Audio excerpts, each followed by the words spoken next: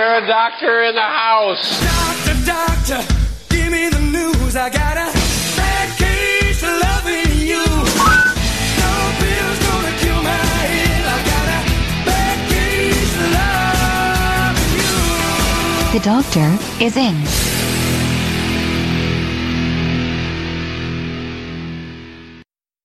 Taking on bureaucrats and corporations that would stand in the way of health freedom and making sense out of medical propaganda.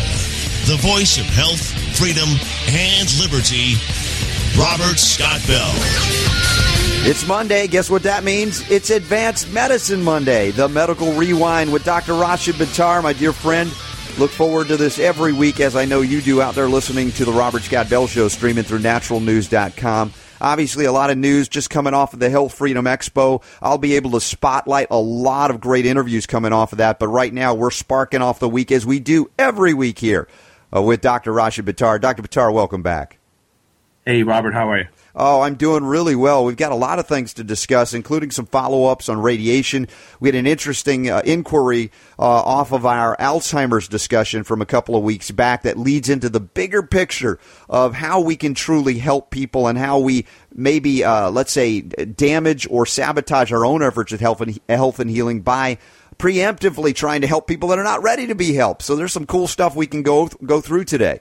Absolutely. It's actually an interesting thing that happened, and it's very what's the right word? Reinforcing, I guess, would be the right word when you talk about a subject, or we may have a personal conversation about something, and then lo and behold, there's a response from somebody that listened, or a couple of people that listened regarding that particular subject that brings the whole conversation to a full circle. And yes. And to be able to share that with everybody else as a lesson that we can all learn, I think it's very beneficial for all parties concerned, especially myself, as even one of the people that's experiencing it. Well, we tend to learn most as those, the caretakers, if you will, if we're open to it, like you are, like I am, and the people listening. We tend to learn the most out of these relationships as well. And again, it helps us then to help others that come afterwards. As we launch today, one of the things I want to do, is acknowledge the radiation issue, because it's still a concern, and we did spend a lot of good time last week on it, and it's not like it's going away anytime soon. But, the absurdity, and Mike Adams covered this at Natural News as well, that modern medicine is choosing cancer-causing methodologies, energies, and substances in the treatment of disease for which those substances cause the disease, like like the ionizing radiation, like the radioactive iodine, to destroy thyroids and hyperthyroidism. And now we're talking, you can just go to the nuclear plants in Japan and get it for free without a prescription. It's just weird. And oncology, chemotherapy, causing cancer, they use it to treat poison. It's barbaric, but it needs, it needs saying again and again before it finally sinks in. What is modern medicine doing? Well, the conference that took place in Las Vegas, it was one of the anti-aging conferences back in 2000, and I believe it was 2004 or 2003 perhaps.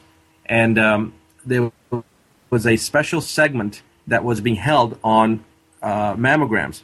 And Dr. Steven Sinatra, who's a good friend of mine, I think you know him pretty well, don't you? Yeah, Dr. Sinatra's awesome. He's got a lot of heart and integrity as well.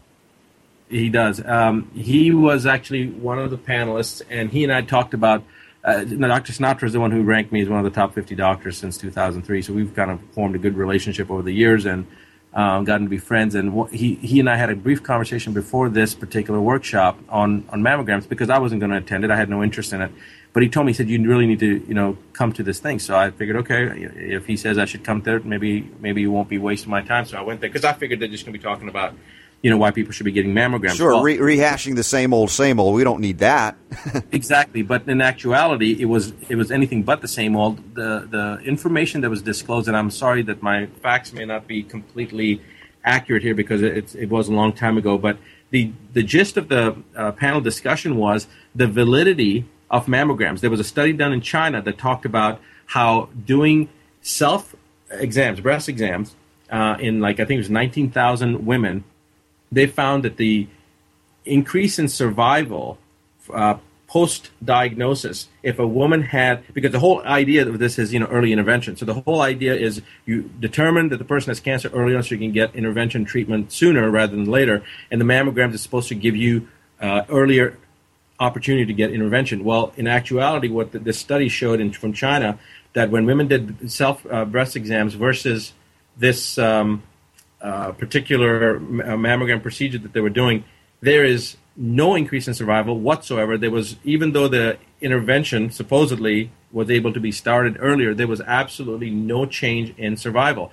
In fact, there was concern that the data may have been skewed based upon the statistical analysis that they do in order to show validity of the data points. They were afraid that there may have been some of the manipulation of that data to actually show that the people that had mammograms actually had a worse outcome than the people that did self-breast exams. But the point that I'm going to make, coming back to what you just said, mammograms, when we sat there in that panel discussion and discussed this, the mammograms, do you know the history behind mammograms? It was all to do with the congressional hearing in the late 80s, I believe it was in the late 80s, where it was proven and shown using statistical analysis and epidemiological data that mammograms did not increase lifespan, and if anything, and early diagnosis, and if anything, the increase in trauma to the breast and increase in radiation was actually detrimental and showed evidence that there was a correlation with increased incidence of breast cancer.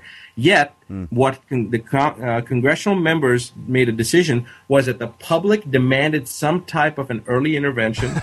They wanted to feel like they had some control, and so they were going to push this issue with mammograms, the legitimacy of mammograms, all completely based on BS and lies, but it's perpetrated over the last 3-4 decades now, all based upon fallacy. How many cases of cancer have been caused over those years of, relying on data that is faulty to do it, so-called prevent, which we know these are not prevention. These are detection techniques, and the detection techniques in this case creating the very thing they're trying to detect. And not only that, Dr. Buttar, I mean, you said it, that we just wanted to feel like we're doing something. I mean, this is so classic, good enough for government work, but that modern medicine adopts the methodology just for profit tells you how far they have strayed from healing.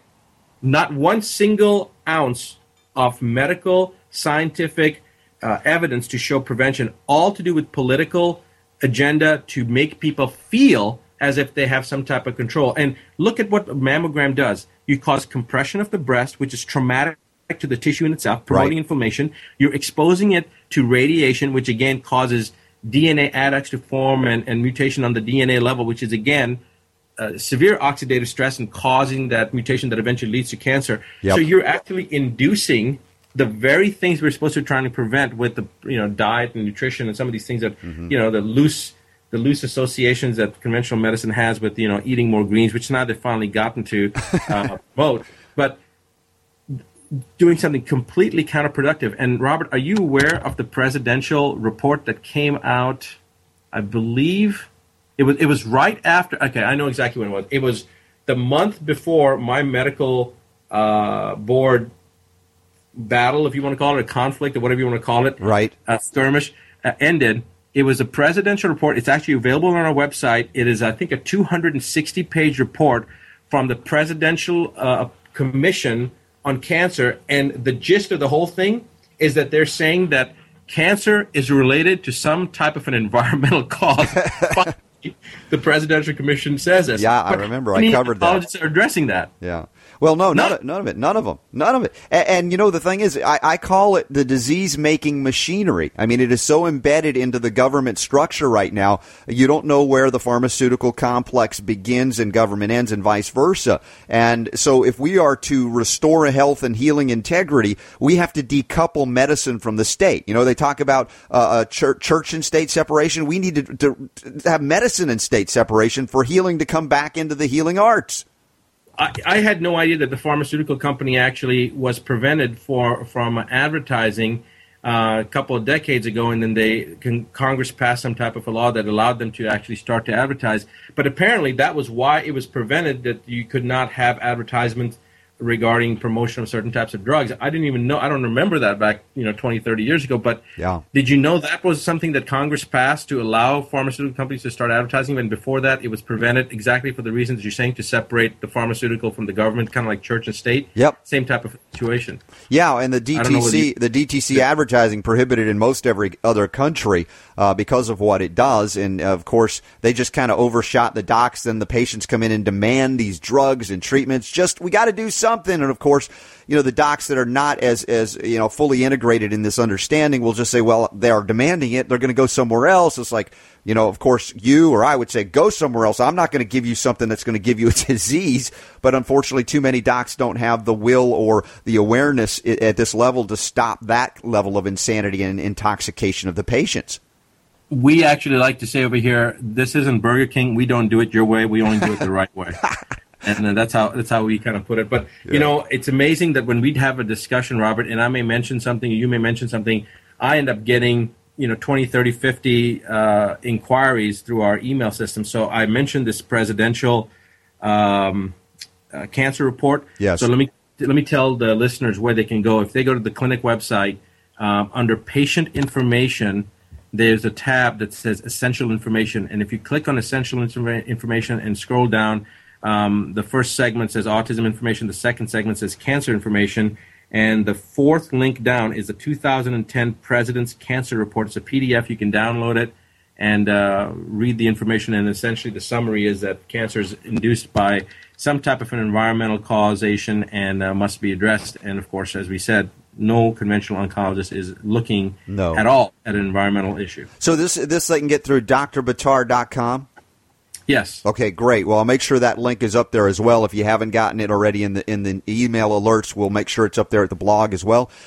We've got a lot to do today on the Medical Rewind. It's at Advanced Medicine Monday. Dr. Buttar is my guest, as he is every week, and so look forward to the things we can relate here. And it's not like, as we say, the government, they know it. They put out the Presidential Commission report. I covered it also on the show here, and yet the same thing occurs. The promotion of detection techniques that literally cause the very disease they're designed to detect. And, of course, we know of efficient means by which we can protect you. It also reminds me, Dr. Buttar, of like the prostate exams. They found that, the whole PSA test may not be as accurate or even relating to anything in reality that's very important, and that it led to interventions that worsened, let's say lifespans as well as quality of life in a slow-moving cancer like prostate cancer. So it isn't just breast cancer mammography. The men are getting hammered as well. Absolutely. In fact, prostate-specific antigen, which is what PSA stands for, we think, okay, well, men have prostate, so it must be something specific to men. But in actuality, women, when they get breast cancer, have an increase in PSA levels. A woman doesn't have a prostate, so where's she getting a prostate-specific antigen from?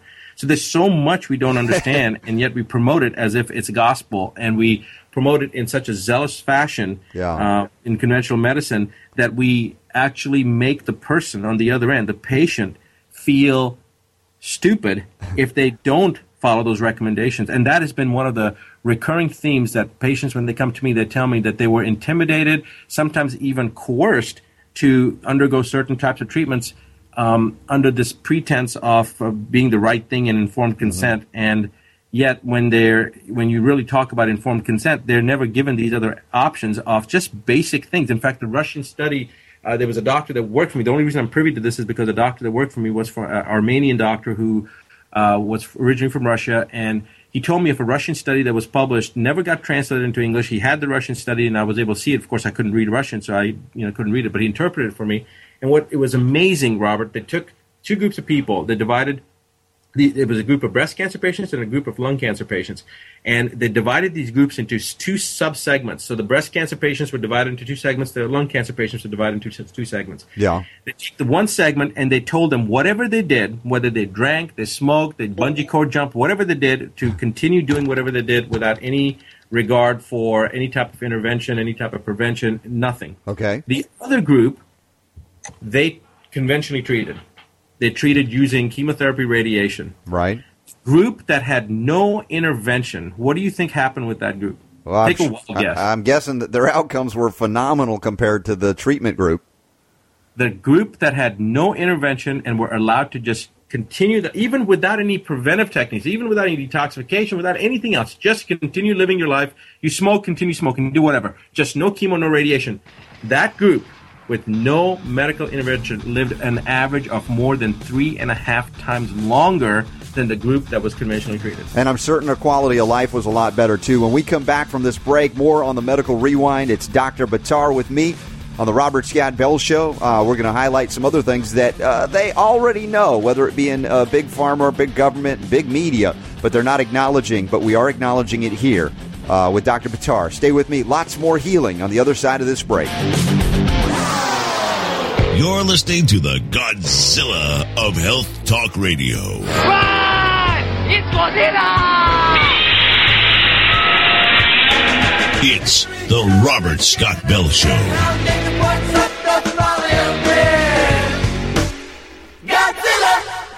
Rocking the health world as we always do on Mondays, especially with my good friend Dr. Rashid Buttar. Advanced Medicine Monday, we call it, because it is exactly that. And bringing to light things that even if they are acknowledged in government presidential reports, they never see the light of day beyond that, except that we would cover it here. And Dr. Buttar, of course, does so much wonderful work in his own practice out there in North Carolina, drbuttar.com, DRBUTTAR.com, as well as medicalrewind.com.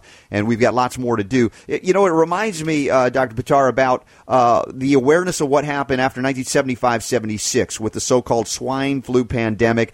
Gerald Ford rushed in, thinking he was going to be the savior and get a lot of good publicity, maybe win re-election at that point. And they rushed this swine flu out there. It harmed and killed more people than the swine flu did. And what was the government's response? Instead of rationality to think, wow, that really didn't work. In fact, it was worse that it didn't work. It really harmed people more than what we were warning against. We need to rethink this whole policy. Instead, they went back in and they fought harder every year to promote a flu shot agenda without end, despite the fact that, the scientific journals have published the fact that there's no reduction in mortality and morbidity associated with the flu shot in any of the key targeted groups, whether they be the young or the elderly.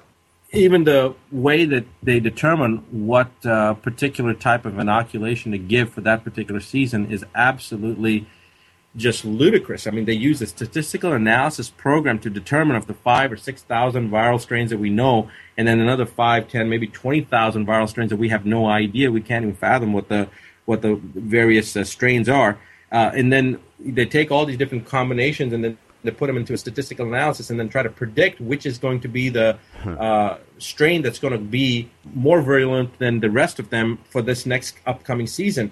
Now, look at the stock market. I mean, stock market can go up, it can go down, or it can stay level. They can't predict that accurately. How do they take 20,000 different variables and plot them in and come up with some type of epidemiological statistical analysis based prediction? Yeah. I mean, would any common sense individual ever take a risk at taking something like that into their body without knowing which strain is going to be the one that's going to cause the problem? And even then, the entire fallacy behind the vaccination paradigm, the whole theory, which Dr. Tempany does a fantastic job going into and explaining and all the aspects that obviously I don't want to go over the same stuff we've talked about 1,000 times, Robert, but no, it's the all right. genetics and all the different dog and chicken and monkey, DNA and all the it is a circus lines and all that stuff. It's a flu circus. It's a vaccine circus. It's and the parents obviously are now leading the charge. The moms that have been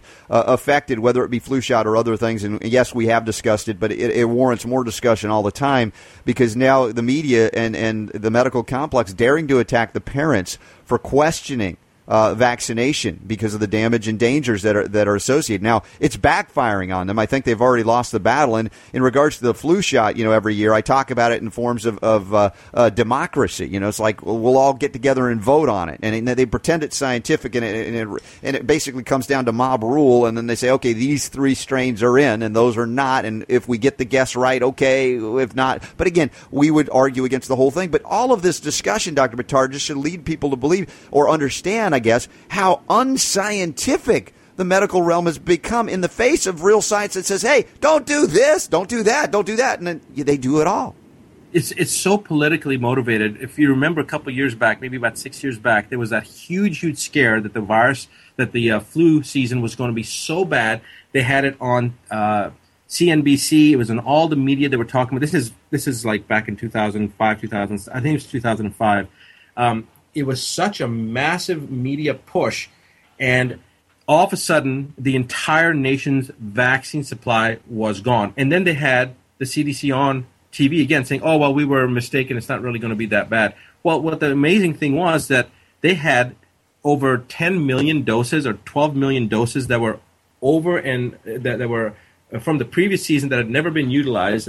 They needed to get rid of it. So they promoted this huge fear, got everybody coming to the ERs, getting the flu shot from the previous year. It wasn't even the same particular year that they were supposedly treating. And then when they ran out and people were panicking, they came back on the meeting and said, hey, we don't really have to worry about it. We were mistaken, so there's not going to be no problem with flu. So all these, but what they did was they successfully got rid of that $12 million abundance of the flu shot. Well, a pandemic panic fire sale. I was surprised they didn't throw them into Big Lots and sell them for $1 a piece. Well, they already got them in all the grocery food stores, and you can get them in the kiosks in the airports. I mean, how ridiculous is that? When you're getting, I mean, from a contrarian philosophy, when you're starting to get a flu shot in a grocery food store, yeah. And, you know, the Desiree, that lady that I took care of, the Washington Redskins cheerleader, she got her flu shot in the grocery store while she was picking up steak for dinner that night. Wow. I mean, that's ridiculous. And at airport kiosks. And Robert, just as a side note, you know, we're talking about moms and the parents and their movement against vaccinations. Let's look at even a bigger aspect with the vaccinations. And you may recall over a decade ago when you and I first met, we were talking about the incidence of disease, chronic disease, and how it was increasing, and how when you talk about the incidence of things like cancer or autism or certain things, the conventional realm will say, well, we have better methods of analysis and diagnosis, and so we're picking up more cases as opposed to 20, 30, 40 years ago when our diagnostic mechanisms weren't as accurate. That is a load of... You say it. Yeah, better detection techniques. That's why there's so much more autism, because it was hidden from us because we didn't know how to diagnose it in history. And so it's just normal that all these kids have this disconnect with the world via this autism spectrum. Absolute load of the most despicable lie that one can tell. I mean, you're talking about something that is probably the worst type of thing that has ever been done against mankind. I mean, this probably makes, I've even said this publicly before, this probably is something that makes Hitler look like a nice guy. And well, that's why I call it's Nazi medicine at this point. Honestly, we have to call it like it is, and I don't use that word lightly because it's a charged word. But the reality is so much of what we're seeing today is born out of the demon spawn of I.G. Farben in World War II. So it has to be spoken. It has to be said. Earlier this week, I had Tim Bolin on the program. We were talking about this ramping up of attack on parents now, which is a desperate attempt to keep people in line with the vaccine paradigm. Well, let's step outside of the box of autism for just a second and start look at cancer. Let's just look at cancer or let's look at ALS, or let's look at MS, or let's look at some of these other conditions. Over a decade ago, I said this. I don't know whether you remember me saying this, but I know I've said it in many other venues, that the incidence of these diseases is increasing, and I believe it's because of the introduction of DNA adducts and other exogenous DNA that is not innate within ourselves that is causing these mutations, and it is our own body trying to compensate to adapt to this environmental onslaught that we're dealing with. So you mutate the DNA in the system, and then you have these environmental toxins, and together it's literally like pouring gasoline on a fire. Right. If you take away the two most recent cancer patients I've been treating right now that just started treatment actually this week, previous to that, the last 5 stage 4 cancer patients that I treated were all under the age of 30. Yes, now, I'm 20 to 30, lowest incidence of cancer normally. Yeah, and the youngest, and of course, below the age of 10 and above the age of 45, the incidence of cancer starts increasing. But the adolescent to the early 40s, that's usually considered a lower incidence. And the lowest incidence even within that subgroup is usually between the age of, say, 18 and 28, because that's the strongest we are. Our hormone peaks are the most. Dr. Buttar, now I have to reference, I talked about more cancer in children because they're living longer. Of course, it's absurd. Now we have to say young adults are living longer than they used to. That's why cancer is occurring in the 18 to 25 range. Exactly.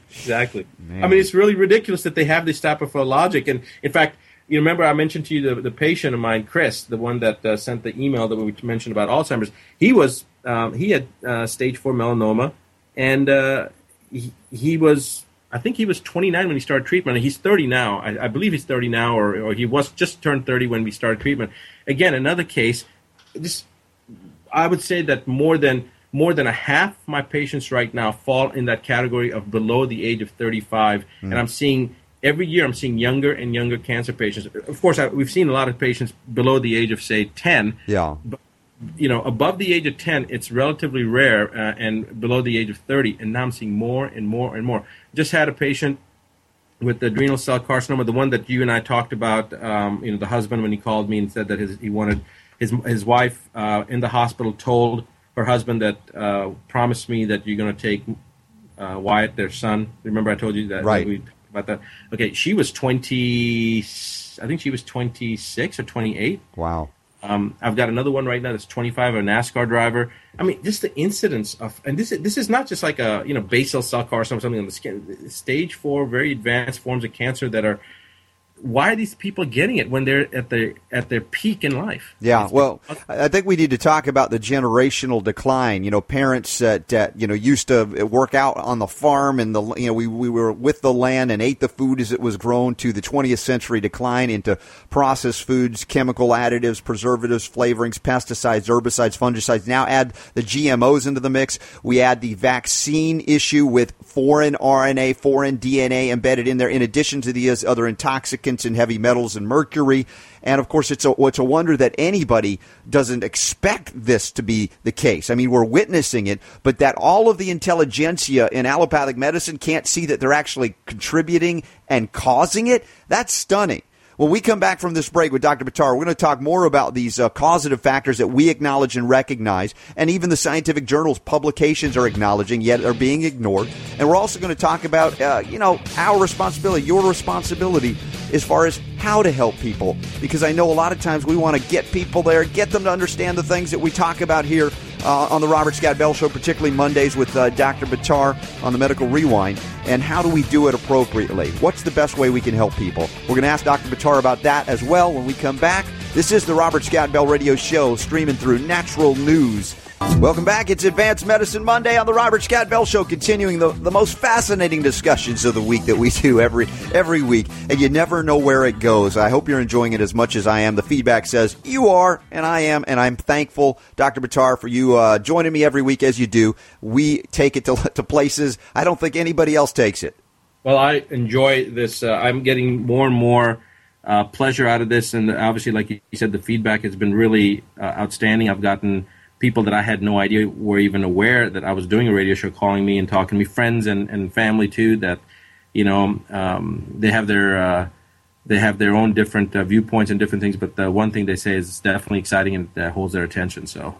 Well, this information had to get out there, and there is a great hunger for it, and I'm glad we're able to deliver it. And Dr. Buttar, we were talking about the environmental assaults, the medical assaults, the vaccine assaults, and relating it to what is happening. It's not a mystery. It should not be a mystery to anybody, least of all the medical community, but yet they're scratching their heads still. Well, I think, Robert, you're being very generous when you put all these things together, and obviously what my personal belief is, and detoxification is the key, and it's the first foundation, as I describe in the book, to all healing. But honestly, if you take all those things that you mentioned, everything from the GMO foods, the environmental toxins, the growing up on the farm, et cetera, the one thing that I think dwarfs everything else as far as the increased incidence in cancer in our younger population, et cetera, is vaccinations. I truly believe that is the one thing. If you take everything else, I think those are all fuels that are furthering the fire, yes, but I believe that one of the most detrimental assaults on the physiological system is the introduction of these foreign DNA components. Right.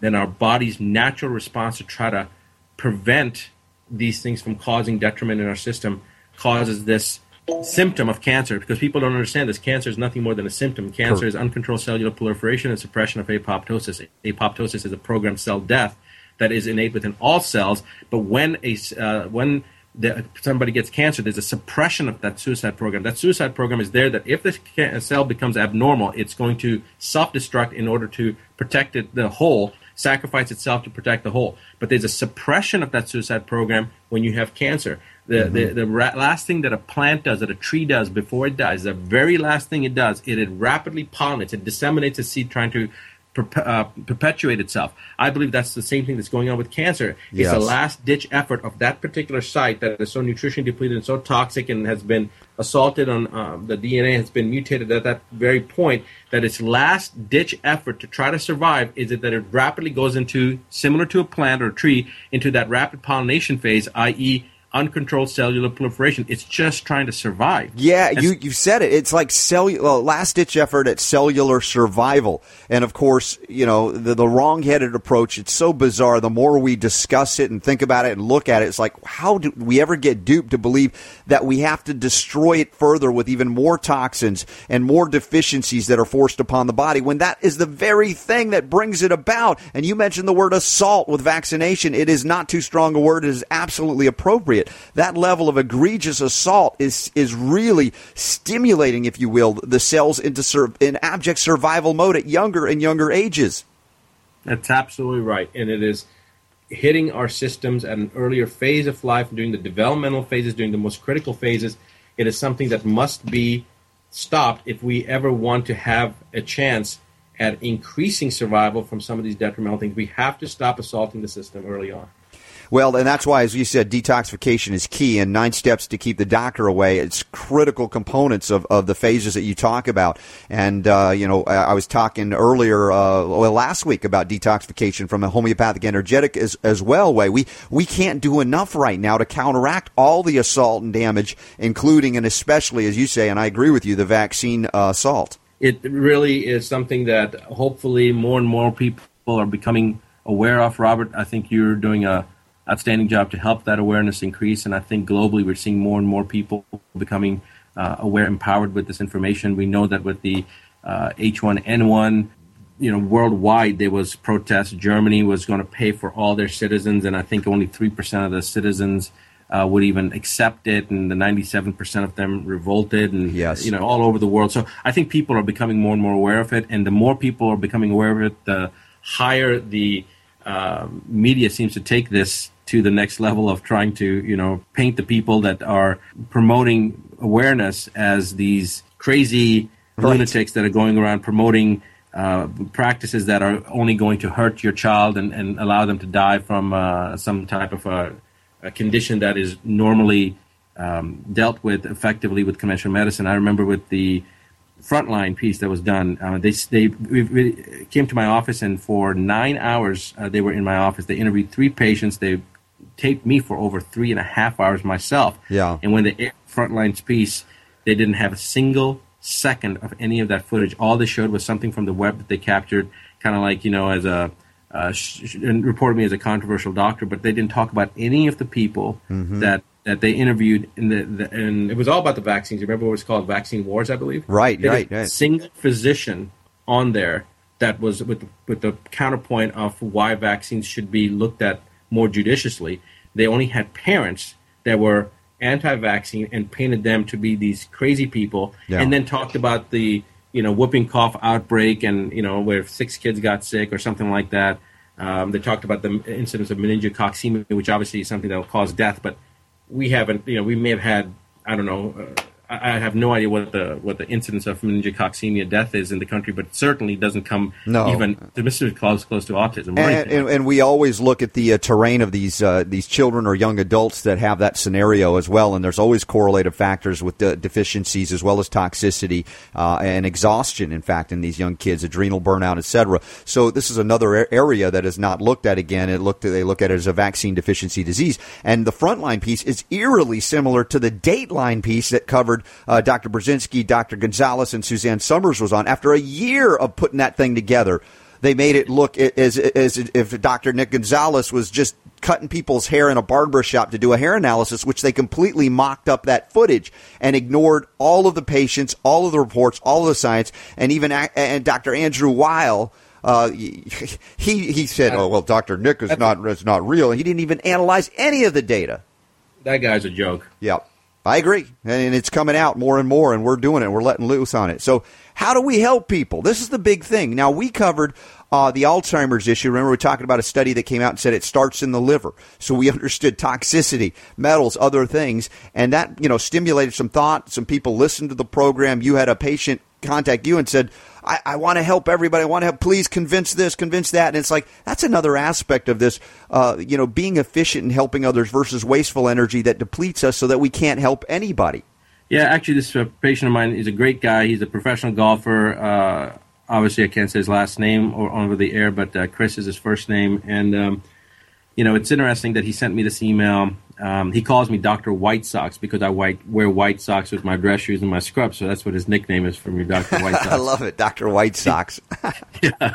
So anyway, it was interesting because he has a friend. His friend has a mom that has Alzheimer's. And so he sent me an email, which was very interesting in itself, the reason that he was asking me. And this is something that happens all the time where patients become so grateful, they're so enamored with the results that they've experienced personally, that they've seen other patients in the clinic experience while they're getting treatments, and so they want to share this with everybody, their loved ones, their family, their friends, their relatives, their neighbors, their work associates.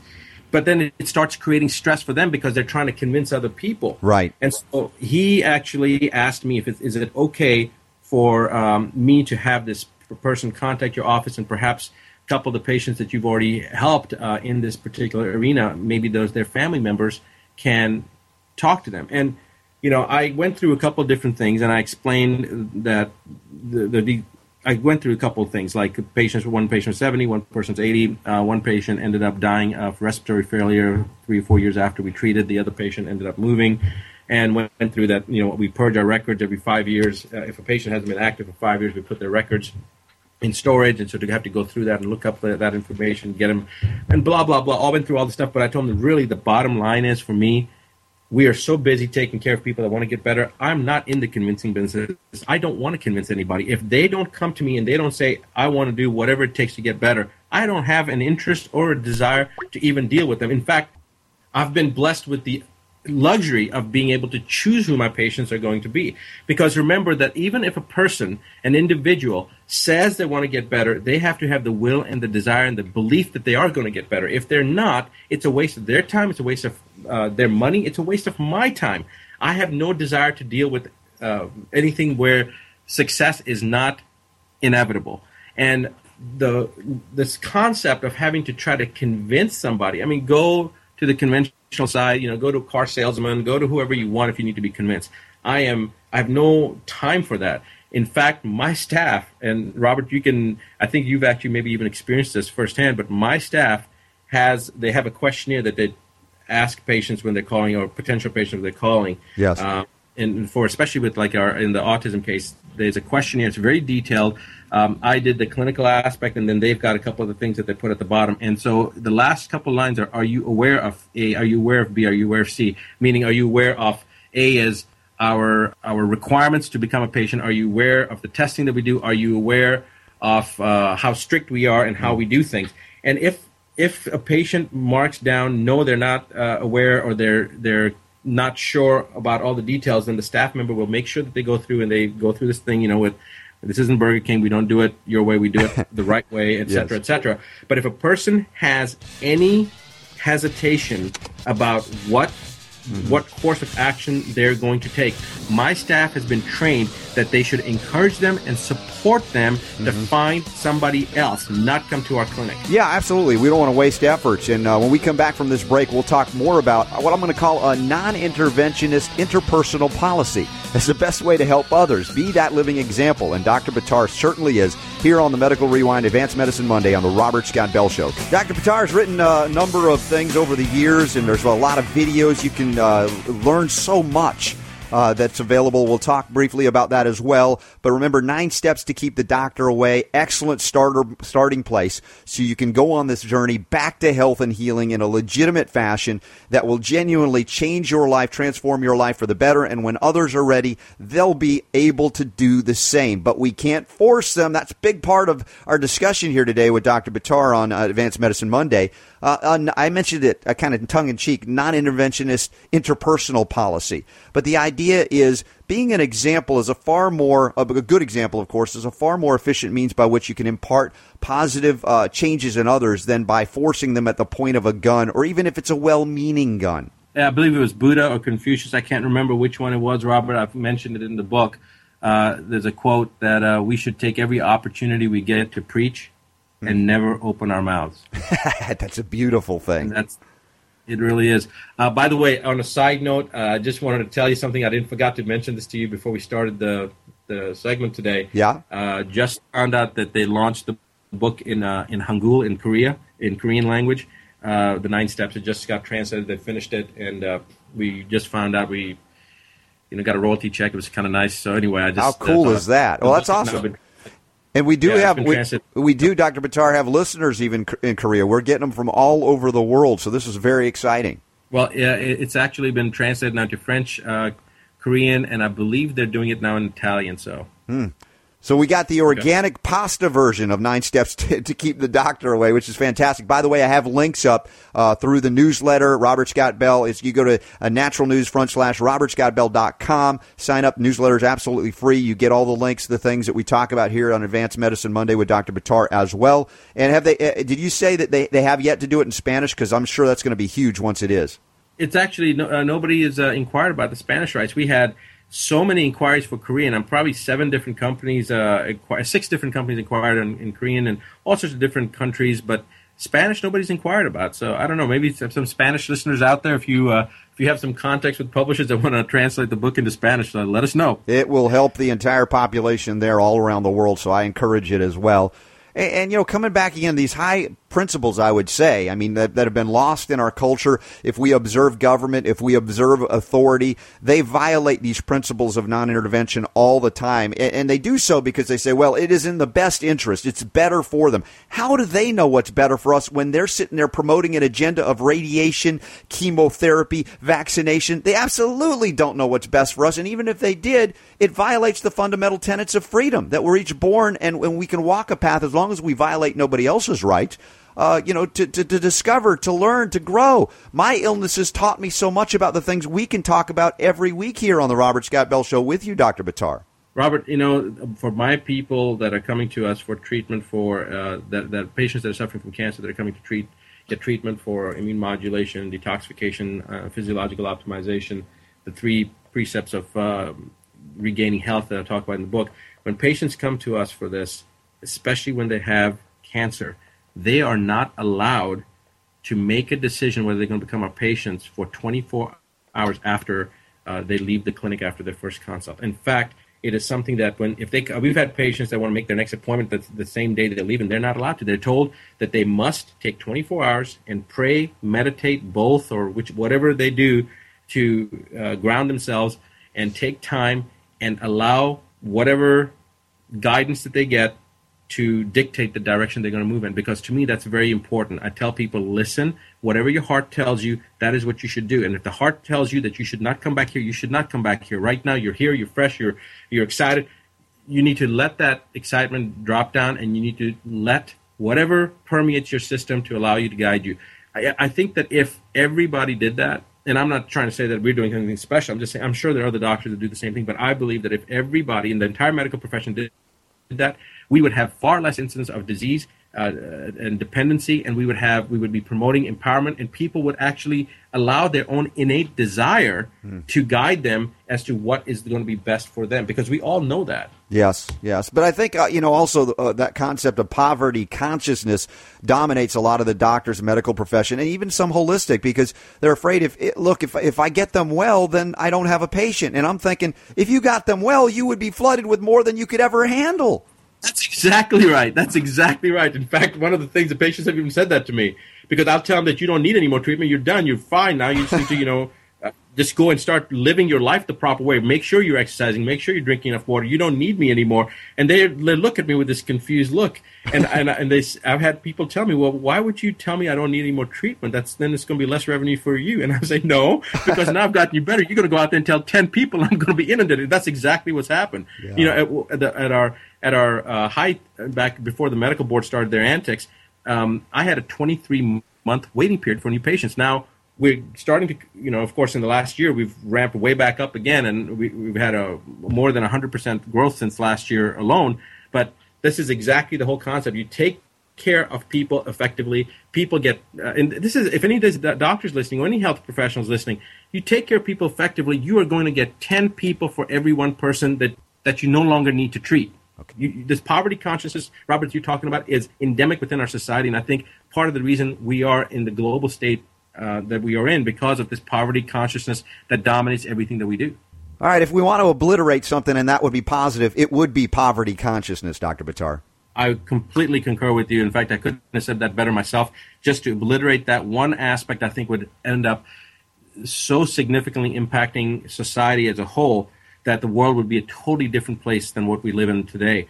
And the reason that, Robert, I wanted to kind of bring this up was because my concern wasn't this individual person who's suffering from Alzheimer's, it's not that I'm not concerned about them. I don't know who they are. I'm not vested with them. I've never met them. And this is the mother of a friend of my patient. My concern is my patient. My concern is that he is putting so much effort and so much focus and so much attention on somebody else's issue and problem, and they're not even they have to be convinced. And so my point for bringing this whole thing up is that I believe this poverty consciousness goes all different ways. The patient, if they want to get better, they need to be committed to getting better. The healthcare provider also has to not be poverty-minded, consciously dependent, and be open and allow whatever needs to be done for that patient, not worrying about retaining or controlling that patient like many of the conventional doctors do. And even in the integrative side of the house, we see healthcare providers doing the same type of thing. But my biggest concern is that the individual that I have treated, who has put their faith and hope in our ability to help them, that they not be stressed because of the people around them that they care about, that they love, who they want to see also improve in their health and resolve from their conditions, whatever they may be.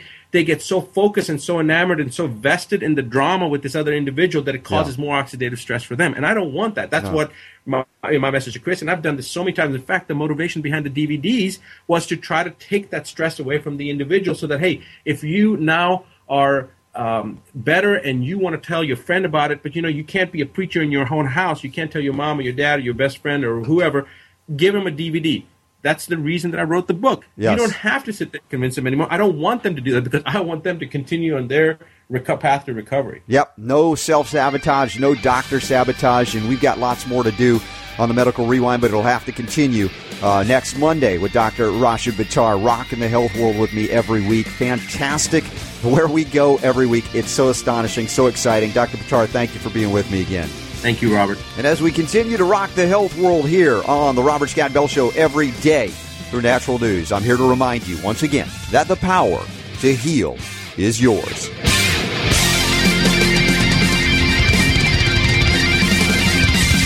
The Robert Scott Bell Show.